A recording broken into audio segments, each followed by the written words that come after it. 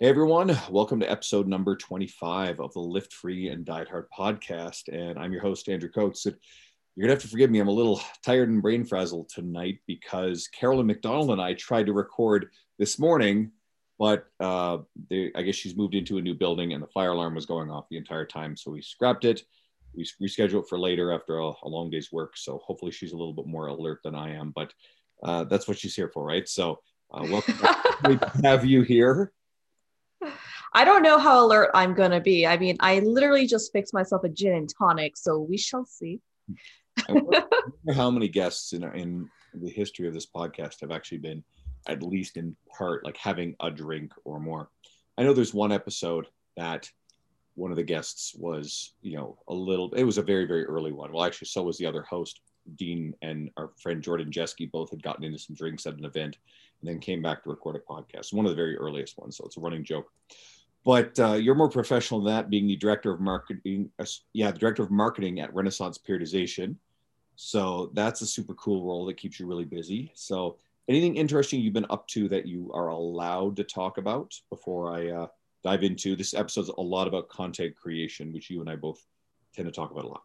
Yeah, I mean, the main thing that I'm currently working on and have been working on in the past year, which is why I've been like AWOL on social media, is the RP Diet app, now known as the RP Diet Coach app. So we're currently going through just like a mini rebranding, trying to get more information out there about the app, especially as we start to update it with new features, better UX UI design. So it's pretty exciting.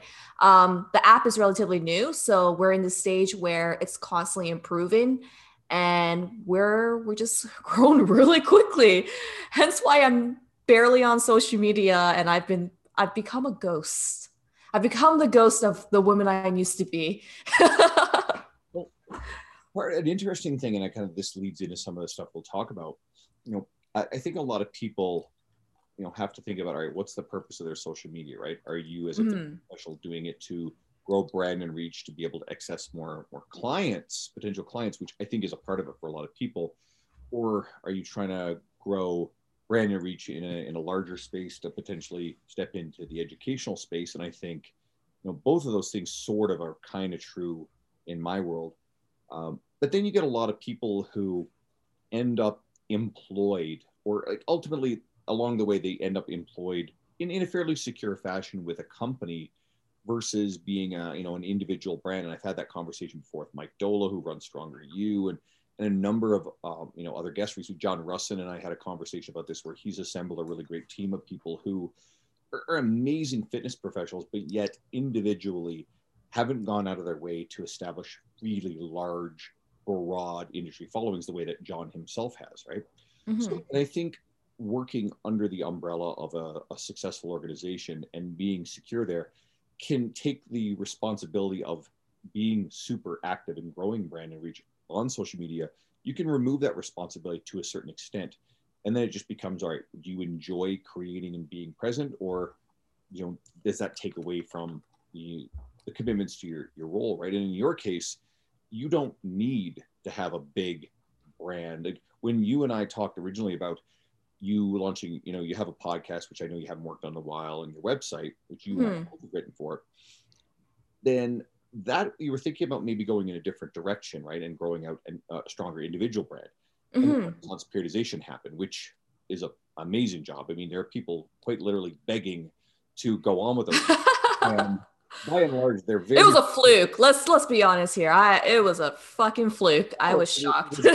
It was a connection, relationships, your skill set and their need, and it was a really perfect fit. So I mean, so you were talking about how like when it comes to content creation, different people have different purposes behind the content that they're creating, and sometimes it leads to a better or like more developed personal brand, and sometimes it leads to more gainful like employment somewhere else. And I remember when I first launched my website and my podcast, artofgettingshitdone.com. a little bit shameless brand promotion here. My goal was literally just to keep myself busy, kind of develop a personal brand for myself, because I wasn't feeling particularly professionally fulfilled in the position I was in at that moment. I was looking for more opportunities to grow my copywriting skill set, my content creation skill set, and just see where I could go with that. And oddly enough, it led me to Mike Israetel, who you introduced me to. We had a great podcast where I interviewed him. It was really funny. I was just floored with how just like down to earth Mike was. And I thought, okay, cool. Like I met this like big name in the fitness industry, and he's probably not going to remember me after this. So a few months pass after my podcast interview with Mike, and I was kind of looking for a job, not really looking for a job. I think everything happened so quickly. So I was in a state where I was like, oh, I don't know what I'm going to do professionally or career wise. And within 24 hours, Mike was like, hey, so do you want to hop on a call? I might have something to offer you at RP. I'm like, I'm sorry, what? and and if it wasn't for the podcast and my website, I don't think I would have ever had that chance to meet Mike. And even more importantly, if it wasn't for the content that I was producing through my website and like guest posting and everything else, I don't think I would even have people to vouch for me, because people didn't vouch for me because I was popular or anything. I was a relatively a nobody in our industry. I always worked behind the scenes. I was more of like a little worker bee, right? But my content spoke for my quality of work. It showed everyone what I could do, what I was capable of, and what I was really passionate about. And it worked as my resume without requiring me to write a resume, which was nice. And you hit on something really important there, and it's why I will come around to the importance of social media, but I really am a big believer that you also need to have something deeper than just social media to engage people with. Like there are a lot of people who will love your work so much they will be looking for something deeper than just a daily post on Instagram. I've certainly found that to be true. And long form content is, I think, an essential part of anyone who really wants to build a strong individual brand, be that in the form of podcasting, article writing, both of which I do, or, a YouTube channel, which, again, talk about Mike Israetel and Renaissance Periodization, that's a really strong suit of Mike's, but a lot of other people do YouTube really well. So I think it's a great idea to pick a format that you're probably strongest at or most interested in that you will do. And even if you kind of suck at it at first, but develop that and have it, because this past, 12 months or so, I put a lot of effort into my social media. Anybody who's a longtime listener here or follows my social media would have seen that growth. I went from about under 3,000 followers at the beginning of last year to I'm at 11,500 right now. And my actual goal for the end of the year is to 20 to 25. And that was in part due to consistency. It was in a very big way to part due to the effort I put into creating quality ideas that was very shareable. But it was also in a big way to two other factors. It was having the backing of, writing for a major publication and having that article writing. And here's the big one. You already hit on this, is industry relationships. And this is something that's people often forget along the way. And it's not just about trying to curry the favor of, you and I both know Mike Israetel, right? That doesn't mean and Mike is, like you said, down to earth and a great guy, but he will literally have trouble knowing who every single person is, or he might just simply be kind of intimidating to someone who's a little newer to their career, who hasn't had a chance to be a person as we have.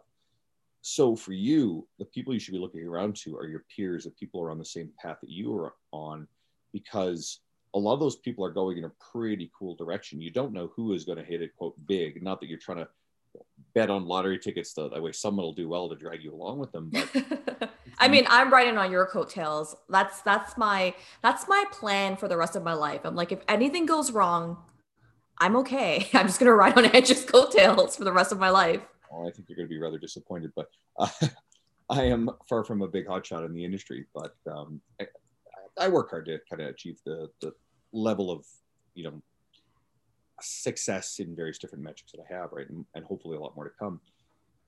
But I really do think that it is valuable to pay attention to where your peers are at in the industry and Hmm. help them along the way. Don't make it all about you. If you go at it with an abundance mindset and you share other people's work, they're far more likely to see your support. They're far more likely to help you back. And each individual person won't necessarily help you in a one-to-one scorekeeping relationship. Don't worry about keeping score. But on the aggregate, if you approach it with as much trying to help and share and support as many people as possible in various ways, I've found that it comes back to you tenfold as an aggregate from everybody, not just from one individual person who I'm trying to get to help me out. You don't bet on getting Eric Cressy's attention and then having Eric share something of yours and all of a sudden you've made it. That's not how any of this stuff works. Hmm. A lot of connections, a lot of support from a lot of different people. Yeah, people can sense insincerity. And if they know that you're doing something nice for them purely because you expect something in return, it's more of a quid pro quo relationship, they're more reluctant to help you in the long run. And if they can sense that you're being genuine and really, really want to help someone out purely because you want to see them do well, or just because you're just a generous person, um, they're going to be one of the first people to reach out when you really need help, even if you don't ask for it. And I found myself in that situation last year. It was shocking because when I was looking for work, multiple people reached out to me, Right. which was surprising because for a long time I had been working behind the scenes. Nobody really knew who I was, and by the time that moment rolled around, I had only been really in the fitness social realm for like 6 months. So I was new blood. I was like green as fuck. I was shocked that people knew who I was. My website had only been around for like 2, 3 months. My podcast had only been around for 2 months. I was surprised. And at the end of the day, I think it boiled down to the fact that I was genuinely just trying to do good work. I was trying to be as helpful as possible so I can learn, but also help other people along the way. I believe that the best way to prove to yourself or develop your skills is to actually put what you know into practice or put what you think you know into practice. It's the only way you can improve, and helping other people with the skill sets that you're trying to develop is a great opportunity to not just like develop that skill set, but also contribute. Let's sort of frame this into a few different thoughts. Mm-hmm. Repeat ourselves a little bit, but we're going to have at least two different kinds of people in the industry who are listening. There are going to be the people who are really struggling to get started. We'll come back around to those people second, but there are people who are already really working at this. They are sharing on social media, they are writing, they are creating, but they're struggling to gain traction. What do you think those people can do to have more of an impact with what they're already doing? And what are they probably doing wrong, for lack of a better way of saying it? Where are they misallocating their time and effort? Yeah. So Mike Israetel said this. I don't remember when he said this. I think he may have said it a few times on like a few different platforms. So he was like, don't post shit that you don't think your followers are looking for. Like, no one fucking cares about your dog pictures. It's not a personal Instagram account, right? You can, if you want to post pictures of your dog, keep it on your personal Instagram account. But if your goal is to drive traffic, gain followers, and increase engagement, then on that Instagram account that you're using for your professional brand, you need to curate to your audience and what they're specifically looking for. Like Mike, the reason why he's posting the type of pictures he does and resharing the type of articles and videos he does is because he knows exactly what his followers are looking for, and he is catering to their like needs and to their demands. And I think one of the biggest mistakes new like influencer wannabes or business owners make is trying to do too much of everything.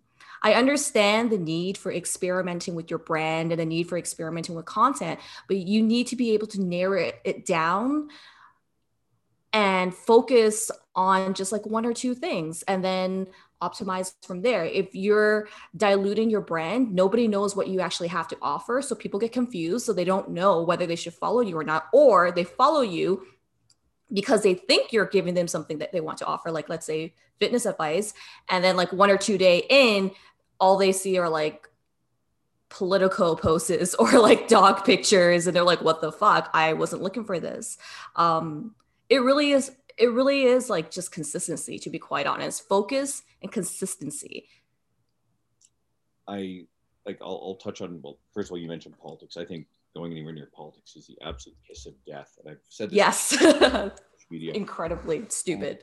I won't go into a long, detailed thought on this, but you have to at a certain point decide, are you a fitness professional or are you an activist? And very, very, very few people can do both. And there are some fitness professionals out there who they think they're fitness professionals, but your brand is not what you think you are. Your brand is what people see you as. Yes. And people see them as activists, and that alienates a very large potential group of people who just don't want to engage in that stuff. And feedback I certainly have heard quietly from my followers is they value the fact that I don't go into politics or social issues because, well, number one, our society is polarized and this stuff's everywhere anyway. So they can get that all over the place. And oftentimes they're looking for a refuge from it. And people can pick and choose their resources. And I think you can choose to follow people who are more engaged in this. But as a fitness professional, I think if you want to grow reach and brand first and gain success, financial success, but you're passionate about these issues, then I think, first of all, with financial resources and more career success, that gives you more latitude to do things. And honestly, I think it's far more valuable to donate money to causes that matter to you or donate your time than to engage in, and I will say this bluntly, empty virtue signaling on social media and giving yourself a pat on the back for a job well done, which is what a lot of people are doing. And everybody listening knows people who do this kind of crap. At the same time, you're putting a sword right through the foot of your career and ability to grow reach. There are a small handful of people who are very prominent who turn around and choose to take on these causes, but they were quite established before they really went there. But let's move off of that one. And you mentioned dogs as well. So someone listening to it might be like, well, Andrew posts Ozzy. Well, I put up a picture of him recently on my wall, but he makes it a rare appearance on my wall. He shows up in my story, and my stuff is overwhelmingly fitness related, like overwhelmingly so. But then, it's also important to humanize yourself and let people see you as a person and not just as a robotic brand. So, and Mike himself shows aspects of who he is, his interest in, Dragon Ball Z and that sort of culture. You mean his obsession with Dragon Ball Z? Exactly, not right? Interest, obsession. The fitness realm. Oh my God. Flickers of, personality. And I think you have to add those layers of personality. But if it's all personality with very little fitness substance, it goes nowhere. And if your wall is entirely like he said, like dog pictures, cool. Well, again, it's like the activist versus the fitness professional. Are you a dog meme account or are you a fitness account, right? It's all about consistency, right? Like definitely have a few posts that shows like, hey, I'm a person.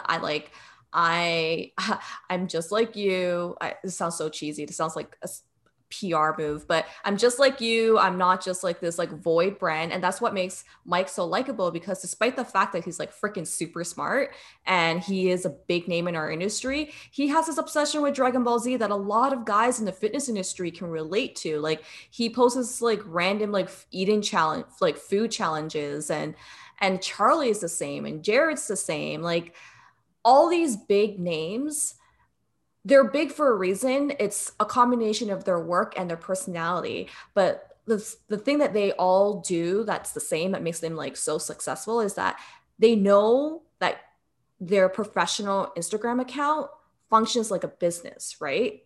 And just like a business, the smartest thing you can do is set expectations and consistently deliver. And that's what they do.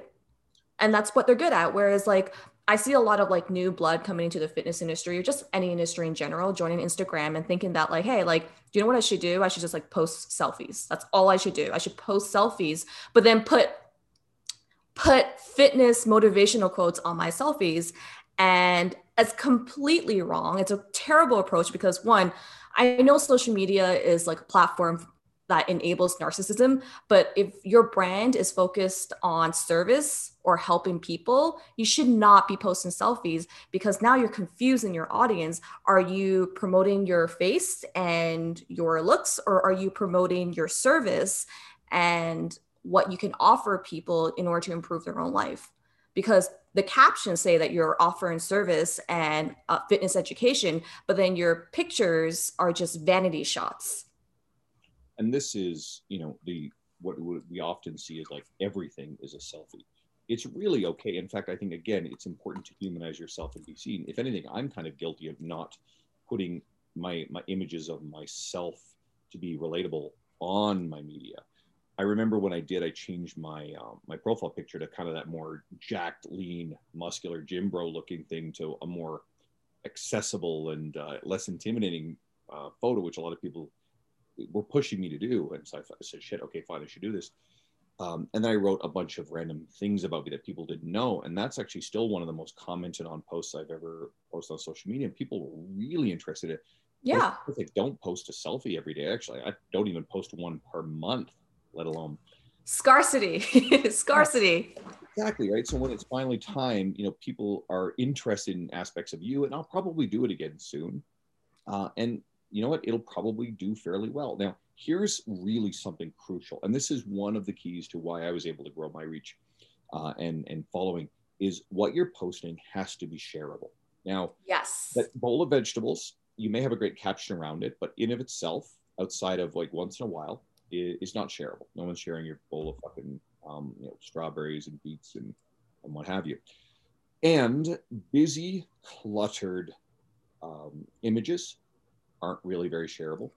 And the video of you working out, doing basics and routine, which again can fit on your social media, there's a place for it. But if it's always you doing one at max PRs, you want to help general population people. And again, I'll occasionally do that, but rare. You know, that stuff's not shareable. What is shareable are familiar patterns and formats. My Twitter posts, anyone who's on my media knows that I post my ideas in Twitter format. A lot of people do it. It's getting more common. People probably don't want to do it because, oh, everybody else is doing it. Well, so Healy's doing it, Jordan Syatt's doing it, and a lot of other people have had a lot of success with it. Infographics. Infographics were really popular before. They still work. They're still very shareable. And these things haven't necessarily gone out of style. People are just experimenting with more ideas. And what I've seen more recently, and if anyone knows Mike Dola, previous guest, good friend of mine, he and I have been talking recently. So he started sharing his ideas. And if you go to his Instagram and actually see what I'm talking about, he's got a very similar Twitter style, but it's not an actual Twitter caption. It's probably Canva, you know, the program. And he's got a written caption. He's got an image of himself and his name. And he alternates the colors across, I think it's 5 different colors over the different days. And they're clean, crisp, they're uncluttered. They look fantastic and they are very shareable. They're also very shareable because he writes really great stuff, very interesting stuff. So again, clean, crisp images. It doesn't have to be the thing that everybody's doing, but if you're fighting too hard to be different, you might get away from something that's actually like a shareable, familiar pattern. So just look around the industry, think about the stuff you tend to share. Who are the people you follow who have really shareable, interesting things? Spencer Nadolsky. Spencer Nadolsky has done really, really well with this. He is fucking great at social media. His Instagram is amazing. And he also puts a lot of memes in there. He'll take a, you know, what like literally politicians without being political about it, or some other pop cultural reference, and embed fitness, usually nutrition-based stuff in there, weight loss stuff, you know, medical stuff on occasion. And the memes are great, but he puts out a lot of really shareable information. So if you want to have more people find you, people have to be sharing your work into their stories. And like, for example, just as the time of recording here, I have a post that has been shared 1,300 times. It's the, you know, the kids in gym environments post, and it's 3 days old. It's continuing to be shared like mad. It's showing up on big accounts all over. More and more people are finding, and Instagram, for whatever reason, flagged it as being COVID misinformation. It's not. It's just probably the phrase expose children to gyms and workout environments. And it probably just went, expose children. This sounds like virus stuff. Up, we're going to flag it. So people are actually getting pissed off about it and almost sharing it more and coming and commenting more. So it just continues to drive the post higher and higher and higher. So it's at the forefront of everybody's algorithm. Now, further point of shareability. The more people are sharing it, the more people are saving it, the more it'll show up on other people's feeds, and the more people will then be interacting with it. So that this is the quality side of things too. If it's shareable and if it's something that people are engaging with and are interested in, which practice over time, refine your message, then you're going to see more and more traction with people. And if it gets to a certain point, you develop a reputation. And I've gotten this feedback as a destination that people really go to because they're like, all right, what is he going to write today? What is she going to do today? To where you're seeking this out, you're waiting for something really, really good. There are people that I found on social media. I'm just like, this person writes really good stuff. If anybody knows who Neil Strauss is, I don't even know what this guy's background is, but he's famous for only these Twitter posts. He's not even a fitness industry guy. He's just popular in our world. And he writes really cool philosophical stuff. He's one of the few accounts outside of fitness I actually follow, but it's a destination for stuff. In the fitness industry, a guy I recently linked up with, and I started seeing his stuff, and I'm like, man, this guy's stuff is better than mine. Danny Matranga. So we've been talking, and I'm going to have him on the podcast, and he's going to have me on his. We didn't go, quid pro quo, but it just sort of happened that way. But he writes really, really great stuff, Twitter style. And it's like, all right, I want to see what he's going to say next. And he's done really well with his following. Matty Fusaro, same sort of thing. Matty does really well with this. So if you work really tirelessly at it consistently, like you said, over time, you can develop a reputation with your circle that people are just like, all right, I really got to show up and see what's going on here. Yeah, it's the long game that you have to focus on, right? Like one of the biggest pitfalls is like just selling out. Well, I hate the term selling out. That's so cliched, but like taking the easy way out and trying to ride on trends, like whether it's a hashtag trend or like fucking eating, what were those kids goddamn doing? Like eating tripods? Tripods. Yeah, oh God, Tide Pods. Sorry, Tide Pods. I would like to see someone eat a tripod. That would be insane. Eating Tide Pods, like selling out to whatever is trending at the moment is very tempting because you can probably get a lot of traffic, but being trendy is never a sustainable path to growing your brand because here's the like insider tip about trends, like trends die. They are very temporary. They're not sustainable. They're not long-term paths to actual professional success. If you really want to develop your brand and develop a following, you have to focus on the long term or the long game. And that means being very consistent with your content, focusing on refining your content.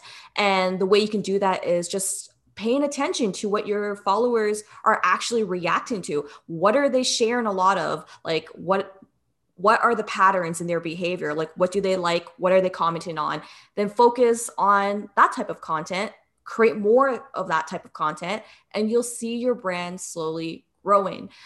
Like trying to do too much too soon is going to just cause your brand to burn out and have people kind of turn off your brand really quickly. It's really hard to convince someone once you've already made a first impression that they should give your brand or your account another shot, to be quite honest with you. Think about first impressions of a person, right? The moment you have a really negative first impression of someone, like, oh, this person is scatterbrained or like this person's content sucks, what are the chances that you're going to give them another chance and go back to their account? You're not. You're going to unsubscribe or just keep browsing and never look back. Let's flush out that not trying to do too much, especially for the newer trainer. Mm-hmm. It's important when you're looking at the industry leaders, prominent people. I'll pick a few examples of people that I really like. You get your Luca Hocevar, I reference frequently because I like plugging into his work ethic and what he does. Or Jordan Syatt's another good example. Let's start with Luca. Luca is very, very active. Everything he films, he talked about this, goes up on his YouTube. So his YouTube is done really well. He has a podcast, a Bigger Life podcast, and a second podcast with his friend that's more his business podcast. He owns a gym. He is a gym owner. He also has a business coaching fitness professionals. He has I think a project now, I know at least a couple of friends of mine are doing it, where he's teaching people to build online coaching businesses. He's got his hands in a lot of stuff. He runs a conference. And then, well, who do I emulate in a sense? And it's not like directly going, hey, I'm trying to be like Luca, but I have a podcast. I write long form articles. I am the MC and organizer of, co-organizer of a conference. You were a speaker at our first, round of that. I'm a full-time coach. I have a small online coaching business. Oh shit, I haven't even mentioned this online neighbor, and I'm not even going to push this. I always make fun of business coaches, but I have been doing a mentorship for a small number of coaches, and it's getting close to filled up. I said I was going to cap it at 10. I had the extra bandwidth during the COVID lockdown, so I wasn't able to work as much just in my home gym, didn't have access to Evolve, and not everybody just felt like coming and training right now. So I opened it up and just put it on like my story a couple times and got a ton of interest. So you know what, I'll throw it out there. Just if anybody's curious about it, just send me a message and ask me questions. But there's all these sort of things. But if you're just starting out and trying to gain traction, the last thing you should do is feel pressure to try to do this. You know, where I was going to go with Luca and Jordan is they have resources with them. Like Jordan Syatt literally has a videographer that he pays to follow him around to do all this stuff, this production, all this stuff. You know, he has partners in his business ventures where Susan Niebergall and Mike Vacanti are with him on his two major projects, the Inner Circle, and I don't know him and Mike. I feel bad. I can't remember the exact name of their fitness trainer mentorship, but you know, it's an excellent thing. So they have people with them. I mean, look at Renaissance Periodization. It looks like Mike is really prolific. Well, shit, he puts out a ton of stuff, but he's also built a team around him, and he's going to have people who take care of a lot of little things. You as a trainer are literally doing everything. You probably don't have a virtual assistant. You are creating all of your own content. You are uploading everything. You are coaching your own clients. You are responding to all the messages back and forth. So you're right. It would be ludicrous to try to be in all places at once. Yes. You can add pieces on as you master things and get good at them. Yeah, that's why like context matters. I'm saying it's okay to take on more projects, but starting with a lot of shit on your plate way too soon, you're basically dooming yourself and you are guaranteeing your failure because you're going to burn out. And it's a little bit naive to assume that you can tackle everything simply because one of your role models or one of the fit pros that you look up to can do this. Like it's doing the same thing. Like context matters. Like Mike Israetel and everyone else, they have the resources to tackle all of those projects. They have a team of actual paid professionals tackling like videos, like graphic design, copywriting, like web development. When you are a one-man show, you have to be very well aware of not just the restrictions on like your finances, what you can afford to contract out, but just your mental bandwidth, your time bandwidth, and focus on what you think will help you in the long run. And if you do have the funds, then definitely spend a little bit of money if you can on things that you think could help your brand that you aren't necessarily equipped to do. So like one of the things I've noticed with Fit Pros recently is this weird move. It's not weird. I understand like the decision to do this, but like this move to like long form captions for Instagram. Oddly enough, very profound sounding captions. And half of the captions I've been reading are very poorly written. And I don't want to shit on people, but here's the thing. If you're trying to pretend to do something that you're like, be someone you're not and do something that you're not really well equipped to do, people will see through that. They can see through a facade. They can see where your gaps and skill sets are, and it's going to make your brand look less refined. And that drives home the importance of actually focusing on what you already are good at. Focus on what you're already good at, whether that's video content, whether that is actually writing, or whether that's like creating memes. Grow your brand around that, and then hopefully your brand will grow big enough where you can actually have the funds to source or outsource, like for most people would be writing or content creation. Because content creation and copywriting is very, very hard. Like copywriting, people think you can take a workshop and you're fine, or like you can read a book on copywriting and you'll be good. It's not that easy. Like copywriting and content creation takes a lot of time to really master. It takes not just a lot of practice in writing, but it takes a lot of reading. You have to read a fuck ton of books, a fuck ton of blogs, and a fuck ton of content in order to develop this understanding of like language, what actually like vibes well with a reader, especially based on like what your demographic is. And that's where a lot of people get it so wrong, is that they're trying to do too much too soon they crash and burn, or they create this really confusing brand for themselves where people don't know what they're actually trying to articulate or what they're trying to convey and offer their audience. Yeah, if you were. I sound like such a hater right now, by the way. I just realized I just heard myself. I'm like, oh my God, I am so sorry if you think I'm talking about you guys. Well, I mean, it's also a dose of reality for a lot of people who may be struggling with this. And I really hope that it kind of goes, okay, you know, I feel like this does apply to me. And yet I am struggling a little bit with making the impact that I want to make. So maybe I have to triage a little bit. So, you know, I think you and I probably would agree on this. I suspect you'll agree that, you know, people probably need to really work hard on one, maybe as many as two social media platforms. And I think Instagram's a great place. If you also like Facebook, Facebook's not bad. I traditionally did well with Facebook. Now I love Instagram. I have no problems at TikTok. Friends of ours like Chad Hargrove and Jordan Syatt, they've actually embraced it. A lot of people malign it. It's a growth opportunity, and it's an underutilized environment in our industry. You can gain a lot of connections if you are not building an email list with it or funneling people back to your other things like your Instagram, at least. Then I think you're missing out on its potential, right? It's very easy to grow following on it. It's not something that I've decided, okay, it's one more thing for me. I'm not going to do it. Despite Jordan's urgings, I just thought, okay, I've got to double down on Instagram, and that's paid off for me. Yeah. And perhaps pick one long form content creation vehicle. I think long form writing, article writing is a great idea. Get a website. I think it's awesome. Podcasting can work.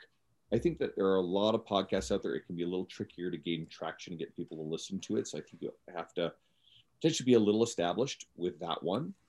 And I think YouTube has a ton of potential, especially if you're very good on camera and you're very good with video editing and understanding how YouTube works. I don't feel very strong on that realm, so I don't embrace YouTube at all. Yeah. The best thing is to look at the people that you know who are already really good at YouTube and just learn from them. Yeah, you need to just focus on what you're good at, and just think about it this way. Like, imagine if you were to actually try to like explore YouTube and try to like build a brand on YouTube. And like you said, you probably wouldn't be very good at it, but you're going to be putting a lot of time and effort into it. Imagine what you can do with that time and how you can use that time if you were to funnel it into your Instagram account, if you were to funnel it into your writing, both of which you're very good at and you've already had success in. So your ROI would be much higher. Yeah, just think of your time as money. Invest your money very smartly and very cautiously. Yeah, let's dig now into your thoughts on the people who are probably more struggling to get started on these things, because we sort of started out from the people who are maybe already doing it but have failed to gain the kind of traction they want. So are there any specific or unique pieces of advice for the person who is procrastinating from actually beginning to do long form stuff? Maybe it's more with social media, but they're roadblocked. Yeah. So I think how do I word this politely? This is why I seldom go on podcasts or like present myself on social media anymore. I can be like a little bit too polarizing in terms of honesty, like typical Asian tiger mom.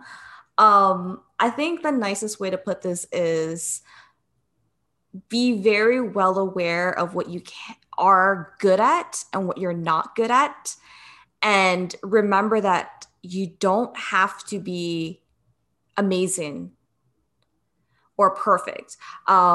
That sounds really vague. So an example would be, I know a lot of people who, including myself, who like want to start a website, want to start a blog, and they've been sitting on the idea for months. And the reason why they've been sitting on the idea for months is because they can never be quite happy or content with how the website looks or how their first article sounds. And you need to understand that, especially when you're first starting off, your content's going to be like, your content's not going to be that great in the perspective of like you 2 years, 1 year, even 6 months down the road. But everyone has to start somewhere. And the only favor you can do yourself at this point is just start. It's like email marketing. So like currently like the thing that I'm really obsessed with right now is email marketing because I love long form content. I love typing out like long emails and trying to figure out how to optimize them. Um, People ask me, well, how do you write good emails? How do you write good email funnels? And I say, you have to test it. You can speculate as much as you want on whether your readers will like that content or not and how they will respond to it. But at the end of the day, that's just all theory. You need to put it out into the universe, you need to test it out, and then you look at the analytics and the data, or in this case, how people respond to your content. Then you go back to the drawing board and you continue to refine.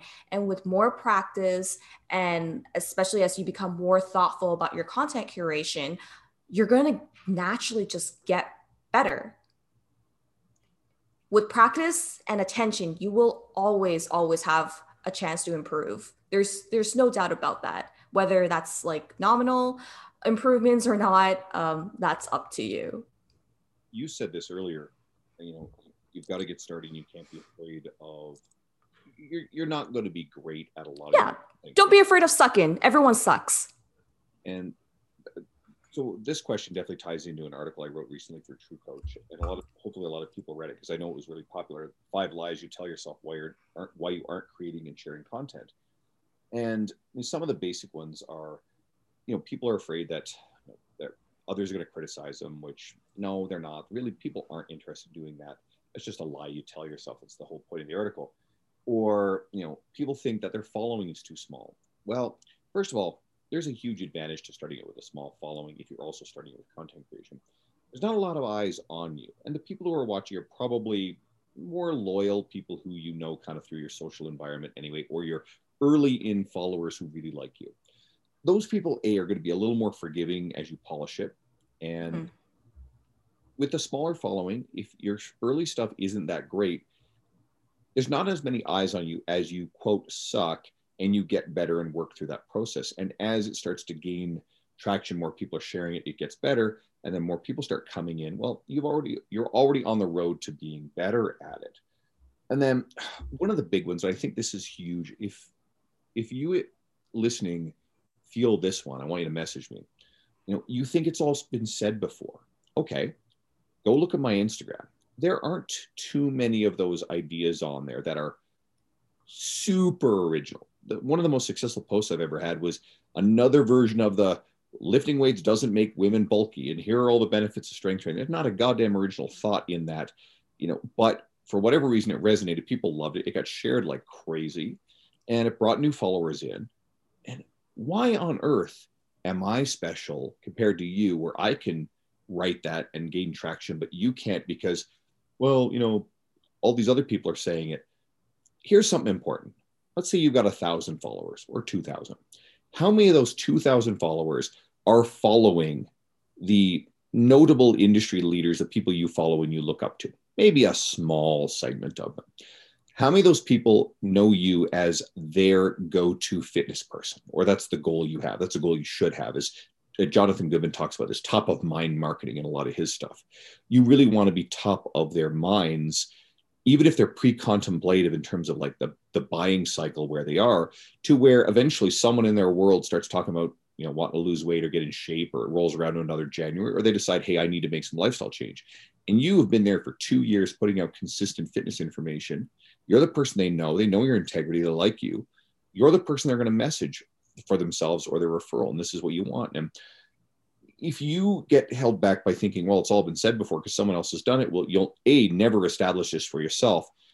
And the people that are following you, again, they probably haven't seen it before. Or, if you use the same sort of ideas, maybe multiple times. Sohee Lee and I talked about this on her episode. Not everybody sees it on the algorithm, right? So maybe it's the first time they see it, or you've got new followers. They're seeing it for the first time from you. Or maybe someone's seen it 8 times before, but it didn't resonate because they weren't in that place where they were ready to make those lifestyle changes. And they saw it on the very day they needed to. And bam, that's when it clicked. Absolutely. There are so many different factors when it comes to content consumption. And in order to like know what works and what doesn't, you need to just act on it. Like you can speculate as much as you want, like I said, but at the end of the day, sometimes it just boils down to it was the right timing for that person when they were going through their feed and your content popped up. Or actually, sometimes it's as simple as, hey, maybe you've completely overestimated your your followers demographic. One of the piece of advice I like to give to a lot of content creators and like business owners, especially when they're developing new products, is you need to remember that you're creating content or a product for your followers, not for you. Your followers typically don't represent you. And I know this because the reason why they're following you is because they're looking towards you as an expert, which means you know more typically than your followers do about this topic. So don't be afraid. Like you're not creating content for your peers. You're creating content for your clients and your followers, and you need to focus on that. And you're sure as shit not creating content for industry leaders. So maybe you're listening, and who knows, maybe somebody you really look up to follows you, or maybe a whole bunch do. They're still a very, very tiny minority of the people. And I'll give you an example. Okay, we've talked about Mike Isertel already.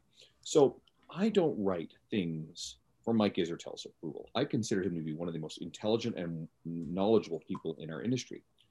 I focus on sharing things that are geared towards the type of people in my following. And in doing so, Mike has on several occasions decided he really likes this and has turned around and shared it, not just in his story, but on his actual Instagram wall, which has driven a lot of followers to me. That's kind of cool. But I didn't set out to gain Mike's approval. So that's one of the biggest fears is people either think it's got to be so good that it passes scrutiny with industry leaders, which trust me, they're by and large not paying attention. They're too busy for that shit. Or they're worried about writing in a language that would appeal to, God forbid, you're too deeply into the evidence-based world where you're trying to write something that sounds like a research paper. So convoluted. You got to go way over the head. For the layperson, it is way too much.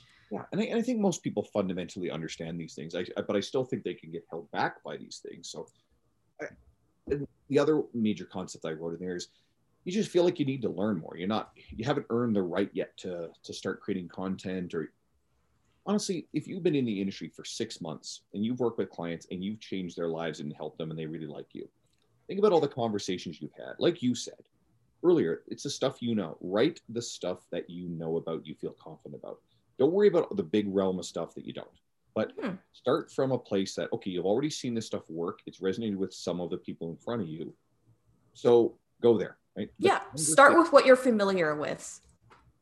And the conversations you're having with your clients, when you get an idea of something that, oh shit, this client asked a really good question, and here's the answer, make sure you've got the ability to write that note down so you can turn around and later and share it on social media, because that's going to be one of the best gold mines for content ideas that you can have. I'm always putting things in my notes section of my tablet to come back to later, or else they'll be forgotten and I'll be like, shit, I had this great idea. I have no clue what it was. I like to scribble in my notepad a lot too. I don't know why I said that. That was so random. But yeah, I like to scribble a lot on my notepad. I always have one right in front of me just in case like that thought escapes. So like sometimes in the middle of a video conference, I'll be like, oh God, I have this idea. I know I'm probably not going to write about it for like a year or two, but I'm just going to scribble it on my like notepad. Yeah, I mean, at the end of the day, especially you mentioned influencers don't really pay attention. They really don't. And when they do pay attention, it's typically to content that resonates with them because it's useful. That's why they share it. They share it because it's useful, not because they think it sounds profound, not because they like the styling of your graphics. It's because it's useful and they think that their audience would benefit from this information or this meme or whatever. Exactly. So these are just things that all this list are things that people can conveniently use to ultimately procrastinate from the difficult task of putting yourself out there, being vulnerable, putting your inner workings on display to be judged by the world. And honestly, the world is not as judgmental as you think it is, especially if you don't yet have much of an established following. And as it grows, you will occasionally encounter, assholes and trolls and difficult people, and you will learn to deal with them. I get them once in a while. And if I see that someone has ill intent and is being disingenuous, I am very quick to delete and ban, block them, get rid of them. I have no obligation to allow that person to enter my emotional space and interfere with my day. If you get someone who just is, has a differing of opinion and they're conversational and perhaps even a little argumentative, well, you know what? You also have to be able to get in there and stand up for your point of view and have those kind of conversations and just not be an asshole to everybody who doesn't love everything you say and agree with everything you say. I mean, but here's the thing. So first of all, if you want to create a public brand, and most business owners don't really have a choice, you do have to create a public brand on Instagram, then you do need to be mentally prepared and kind of toughen up a little bit. Prepare yourself for the day where you're going to get enough traction where people will troll you in the comment section. But I mean, that's again drives home the importance of starting with something that you're more familiar with, because you are more likely to have an easier chance. I don't like, yeah, easier chance of defending yourself, or at least defending the content that you're promoting, if you genuinely understand that content, if you know what you're talking about. If you don't, and you're actually creating, and I see this quite a bit, you're creating content about a topic that you don't really understand, people know, especially trolls, they can smell that from a mile away. And honestly, you're fucked. You're going to look like an idiot. Every once in a while, you'll see someone in our space who gets just a little hint of understanding how human movement works, and they pretend they're a biomechanics expert. Oh my God. And then they put out a whole bunch of stuff and then get their ass handed to them because they don't know what they're talking about, and then they become assholes instead of actually being able to defend their position. But you know what? That's not most people, and ultimately, I don't want to make people scared of this. Yeah, don't be paranoid, guys. This doesn't happen often. This sort of stuff will be very rare unless you achieve an astonishing level of, reach very quickly. And if you want to see some great examples of how to handle this stuff, again, Spencer Nadolsky, every once in a while he'll post the lunacy that people come at him with, especially if he ever posts anything about aspartame or diet drinks or whatever, like just the yes. worst of the internet just shows up just to be assholes to him. So he'll laugh at it. He usually makes fun of them. So, and that's Spencer handles it very well. He was built for this. Yeah, he's someone you guys should be paying attention to. So I guess one of the other thoughts I had before we wrap this one up, are there any, let me get my notes up because I want to make sure I get this right. Do you feel like there's any low value behaviors that coaches are spending too much time on, which is interfering with either them really getting started or making a lot of headway with their content creation and brands? Oh, that's a loaded question. I've never thought about that. Let me take a moment. I'll give an example of a low value behavior. Yeah. Is scrolling on social media. That is going onto other people's feeds and participating in arguments and discussions that are not directly valuable to you and your brand. If you go onto someone's feed who you're supporting and respect, and like a peer, and participating in something they've shared in a constructive way, that can be very valuable. But as I've seen all too often, there are just these unrelated to our industry arguments on Facebook. Is worse for this than Instagram in general.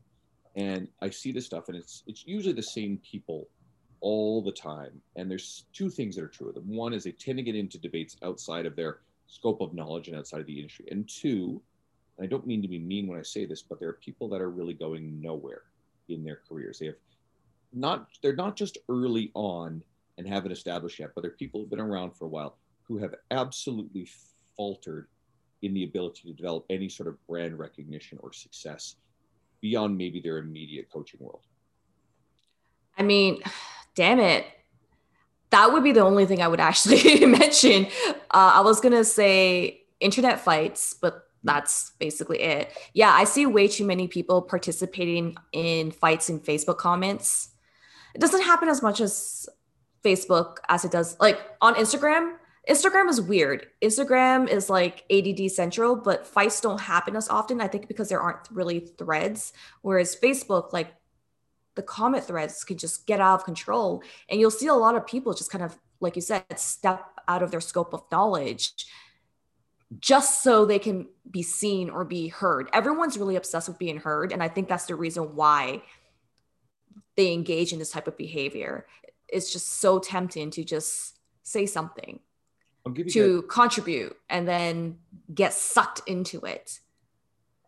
I'll give you guys another example of a low value behavior that might surprise people a little bit. So if you listen to industry leaders, Jonathan Goodman's great for this stuff. You should probably be spending less time on your, and I'm not saying devalue this or no time on, but your technical training skills and knowledge as a trainer. And you should be spending more time and effort on your business skills. So I think what ends up happening is trainers will often continue to do what's safe and read up on biomechanics and movement and, oh, there's another article on how to do a Romanian deadlift when you've already read 15. Okay, cool. Well, what's the point of that? I mean, shit, I write this kind of stuff for T Nation. And yeah, it's geared towards coaches. And I learned a ton reading it over the years. Mm-hmm. But I spend a ton of time reading business books, branding books, marketing books, writing books, and philosophical stuff that's helped along the way. And content consumption can be a trap that you get caught into that can procrastinate you from actually creating as well. And we know that when we've talked about that before, I've written on that. But I think it's a really good idea to step outside the biomechanics research and reading and make sure you're addressing weak points, especially if you are struggling on the business side of what you're doing. And there are a ton of books and resources out there on content creation. I'm trying to remember it's part of Donald Miller's brand. And I wish I could remember the author. It's a female author who's really wonderful. And it's something building social media brand. And it's Donald Miller's brand is like the story. What the devil is that book name? I apologize, guys, because it should be top of mind, but I'm actually quite tired right now. So, yeah, guys, it's actually midnight, so you are forgiven. Donald's book is Building a Story Brand, and then there's using the Building a Story Brand for social media. Anyway, so great book, and you get books like Contagious by Jonah Berger, I think it's pronounced, or Made to Stick by Chip and Dan Heath, and there's certainly a lot more. If you're interested in this stuff, shoot me a message. But there's a lot of good stuff out there that can actually help you get better at the business, brand, marketing, media side of your work. Because I have a feeling that most of the deficiencies where you're struggling are probably that. I doubt you're having any trouble with your personal relationships with your clients. And I doubt you're struggling with the coaching side of stuff. It's always good to develop coaching skills. And I really doubt that there's a lacking in technical training knowledge in your world. I bet you're amazing at that stuff. So, those can become low value activities if you continue to double down on them and not address the things that you feel like you're struggling with. Yeah. I think, well, the overarching topic of this podcast episode seems to accidentally be focus. It actually, now that I realize it, we're both like exhausted because it's the end of the day and midnight for us, but it seems to be focus, oddly enough. So when it comes to building your brand and building your online business, you need to focus on what your goal is. And your goal at this point is to bring in as much traffic as possible through the door. And unfortunately, to do that, you don't necessarily need to develop, I say unfortunately, but fortunately as well, you don't need to develop your actual like skill sets in like training or whatever, or nutrition knowledge. It's engaging people who are passing by your social media page and convincing them to like step foot through that door, look at more content, and eventually follow. Then, of course, please always remember to redirect them to your email list. Like, for God's sakes, guys, the number of people who focus so much on developing their social media brand and not have an actual email list drives me absolutely insane. If you're trying to build a business, you have to focus on engagement and then conversion. Engagement and conversion. If you're trying to become an expert or a writer, then that's a little bit different. Of course, you're going to need to focus more on the educational route. That means expanding your, your degrees or your collections of PhDs or whatever. But at this point, we're talking about new business owners and influencers and whatever. And in that case, like, yeah, read a little bit more about marketing, read a lot about content curation, and pay attention to what other industry leaders are doing. Like, I understand the temptation to be different and unique, but honestly, at the end of the day, there are a lot of best practices that you're not really paying attention to, which you can easily implement for your own business. And once you do, you're going to start to see things improve. I'm going to let you get to sleep. I know you got to get your day started tomorrow and get some sleep. Appreciate you the time to come chat. It's always great to catch up. So, as you've said, you're not super active on your media, but let's still make sure people know where to find you. Yeah, so you can find me on Instagram at it's Carolyn Mack, literally ITS Carolyn Mack, or you can go to theartofgettingshitdone.com.